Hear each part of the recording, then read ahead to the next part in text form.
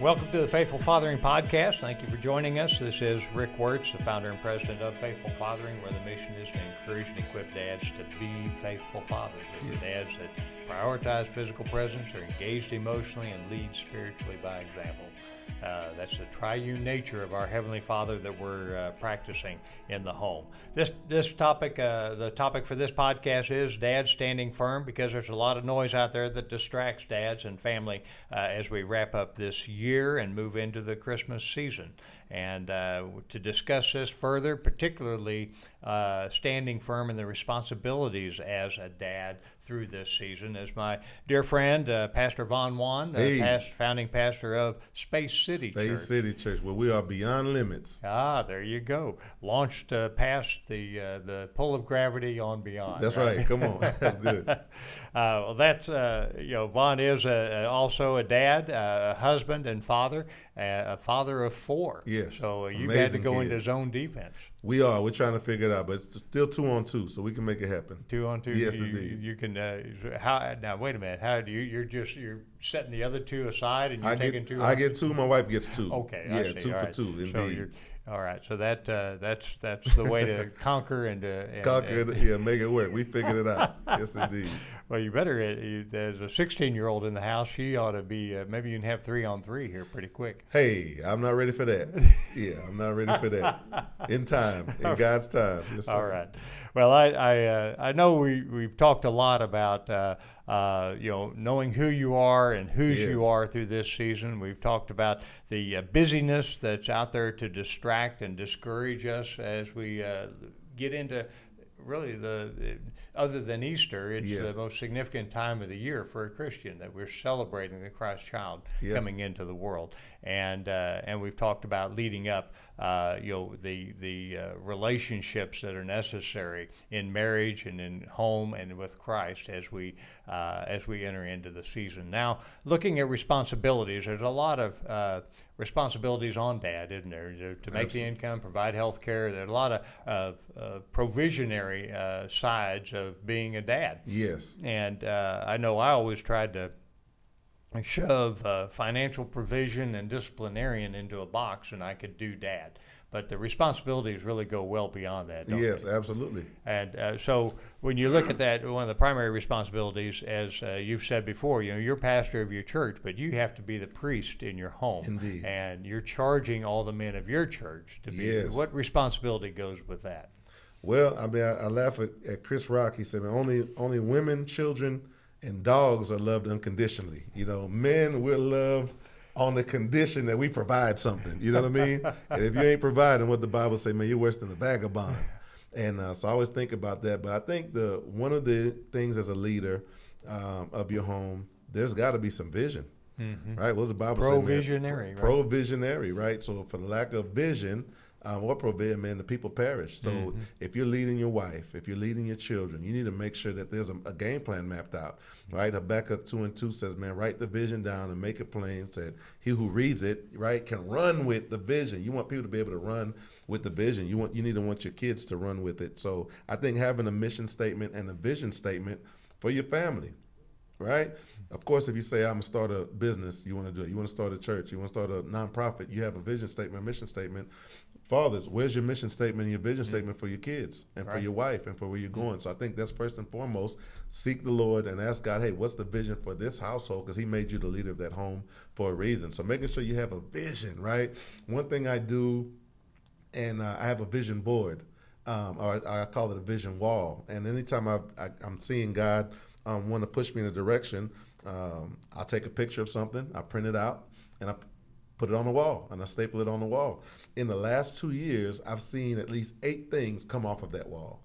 I remember the video camera we wanted for the church, the digital switcher we needed for the church, a vehicle, the truck that we wanted for our outreach truck we wanted for Space City Church. I put those things on the wall. Months later, the same picture is now a reality. That same video camera became something I was holding. So you got to have a vision in front of you. And now when I go to my kids' room, my daughter has a picture of a Benz. She has a picture, right? Because she's seen her father have vision, and that same vision come to life, right? People perish for lack of vision, man. Visionaries It's so important to be able to lead people in the right direction, right? Your kids need that, man. You've been ahead of them. I was telling my daughter when she was 10 years old and I was 20 years ahead. I mean, I've been 10 for 20 years now. You know what I mean? So I've already been there. I've done that. You don't have to go through the same potholes. You don't have to make the same mistakes. Let me show you where I've been. Let me show you where we are as a family, and let me show you where we're going. And if you just follow, and if you trust your dad, trust your mother, God has blessings in store. And making sure that they know that it's not just your opinion. Opinions aren't worth much. The word of God stands forever. Amen. You know what I mean? Amen. So making sure that you're always able to back up why you're doing something. Because if you say, because I said so, that's shaky ground, right? But if you can say, well, man, in Romans 8:28 it says this, or hey, man, John 3:16 it says this, or 1 Corinthians 15:33 it says this, now you have some legs to stand on. Second half of Romans says this. Yeah, the whole one. Yeah, for sure. Second half. So I think having a God-like and Christ-like vision and foundation and roadmap for your family. I think that's one of the first things I would say. I think, and particularly, you're in the heart of the coach season because, one thing we know when we move from a teacher season, which typically is the first 10 years of a child's life, into the coach season, the second 10 years, those short answers don't work. No, indeed. And they aren't interested in your opinion. They want to know why you're thinking, and where did you get that? Right, and so when you go to, in a situation, whether it's the second half of the first chapter of Romans, or whether it's Romans 3:23, we all fall short of the glory of God. Just understanding that we're the story has already been written. Yes. And history is repeats itself. Absolutely. And there's nothing new under the sun. Right. So these are the things that you're laying out there, and so as you teach your men to be the priests in their home, you're encouraging them to pray, to be in Scripture, those types of things, to have devotion time with family. Yeah, I think also what's important is the recognition of the giftedness of the child, right? Every child is created different. I have 4 kids, and none of them are the same.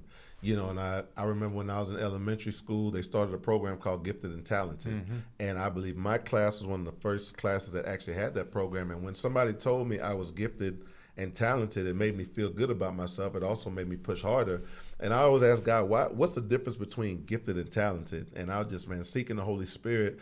And what a revelation I believe I received was God showed me that plenty of times the gift is invisible, right? And what I mean by that is a lot of people may look at a basketball player and say, man, he's a gifted basketball player, or he's a gifted baseball player. But I say, no, he's not a gifted basketball player. He's a talented basketball player, but he's gifted with athleticism.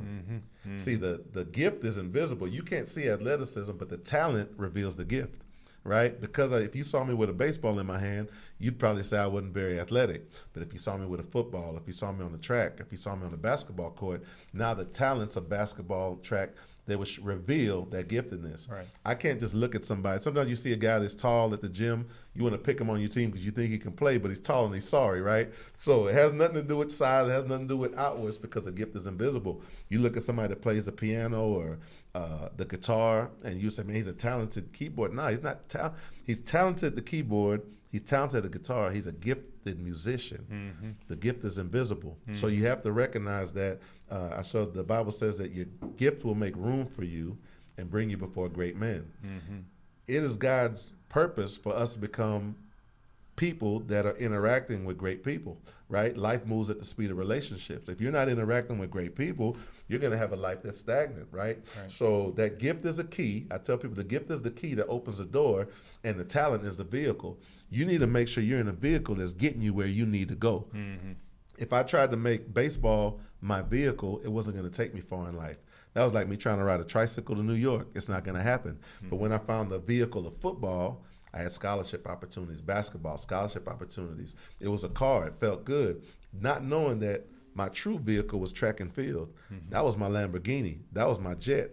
That got me the full-paid scholarship to Rice University. That gave me the opportunity to travel to Puerto Rico and Santo Domingo and go to the Pan Am games and break records and everything. But if I had stopped with only football or baseball, I'd have never seen the greatness of the gift that God had for me. Sure. So as a parent, you need to Yeah, I would never tell you go to a dealership and only drive one car. You got to test drive some things. It's your job as a parent when they're young, right? In the Asian culture, when a child's young, they'll put out like a book, they'll put out money, they'll put out a ball, and whatever the child walks to in the first years of early development, they'll make sure that they spend time with that kid developing that thing that they crawl to.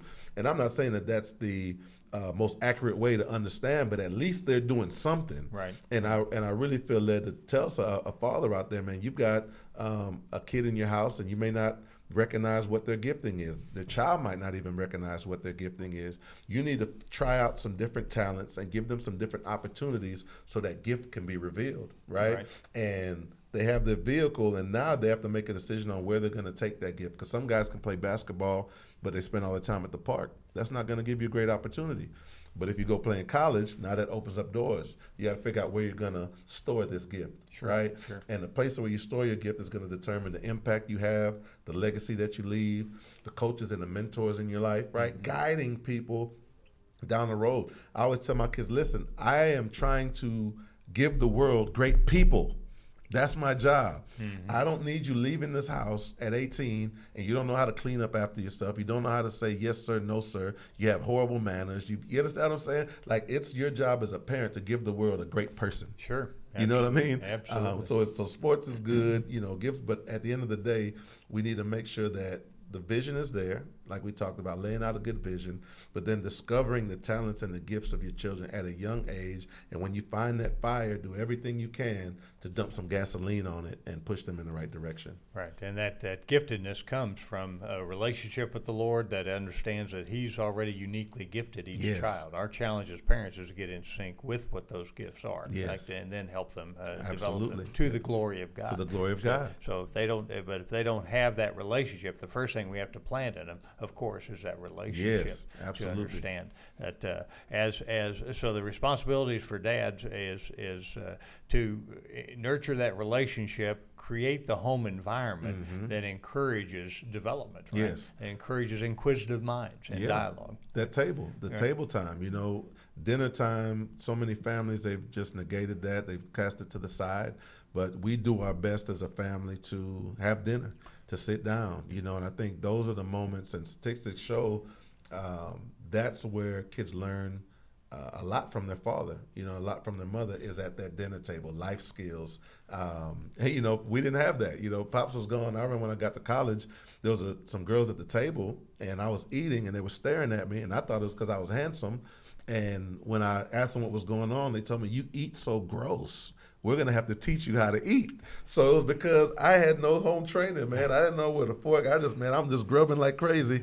And, so again, you want to give the world great people. You want to give people humble children, kids that aren't prideful. I remember a story where my son was playing football one of his first years, and the team that they were playing, they beat them. And, we have to line up at the end of the game, and you're supposed to shake hands, and you shake the person's hand. So I was watching, and every time a kid would come by to shake his hand, he'd do like this, and do like this, and do like this. So they come back around, and I kid you not, I grabbed him, I went and got the other team. I said, "Coach, bring your team back out here." And I made them line the team back, and him by himself had to go down the line and make sure he shook every kid's hand, look him in the eye, and tell him good game. Right? Good. If I'd have let that slide, that would have been a seed that was planted, and he might have been a kid that might have been talented, but he would have had horrible character. And a lot of times when coaches are doing recruiting, they're looking at kids' Twitter, they're looking at their social media, they're seeing what type of music they're listening to, where they're going, you know what I mean? Sure. And integrity, of course, is what you do when nobody's looking, but man, character is what everybody sees. Sure. Character is what everybody says. And if you can't have good integrity, at least have good character. You know what I mean? Sure. So I think that's the main thing. It's just raising up children that are respectful and are growing up in the fear of God. What does the Bible say, man? Raise them up in the way they should go, and as they get older, they won't depart from it. So I think that's a huge part of the responsibility. And that's a great opportunity for dads over the holidays because, kids are out of school possibly, kids are home from college, to make sure that you're having that sit down time at dinner and then having those intentional discussions as well. Have have that dialogue.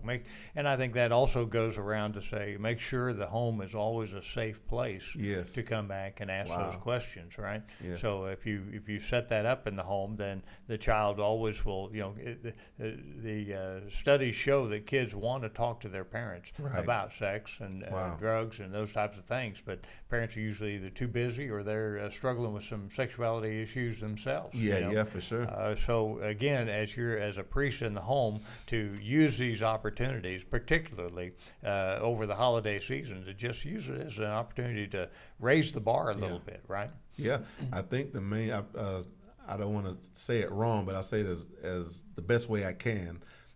It's the depiction of a son or a child that's gotten in a jam. They've gotten in a touch situation. Maybe they hit a car. Maybe they got into a wreck. Maybe they're about to get arrested. Who knows what it is? And one kid in that situation says, "Oh my God, I'm in a tough position. My dad's going to be so mad at me." And then another kid that's in that same thing that says, "Oh my God, I'm in a tough situation. I need to call my dad." Right? I want my son to know that in that situation, it's not about me being upset with you. I should be the first person you call because I'm going to try my best to help get you out of the situation, help fix the situation, keep you calm in the situation, love you through that situation, right? So we need to make sure that, and I've had to learn because I started off very, very overprotective and probably holding my daughter too tight and just talking through different fathers. Man, you've got to learn that you have the teacher phase, you have the coaching phase, and then you have to have that mentor season. And in the coaching phase, you want to, but you have to step back a little bit. You have to give them room to fall. Like, how are they ever going to grow if you're keeping these tight grips on them? So even learning from you in that area, but creating a safe environment that they're not going to be scared to come to you when there's an issue, but knowing that you're the first person, the main person that they want to reach out to. So I think that's very important. That's like when we stumble, right? Are we afraid the Heavenly Father's mad at us, or do we go to Him in prayer and say, "Hey"? That's good. and that's the thing. Most people, statistically, the relationship they have with their father is how they see their Heavenly Father. Sure. So if their dad was abusive, if their dad was angry, they think that's how God looks at them, not understanding that He's a God full of grace, and He's a God.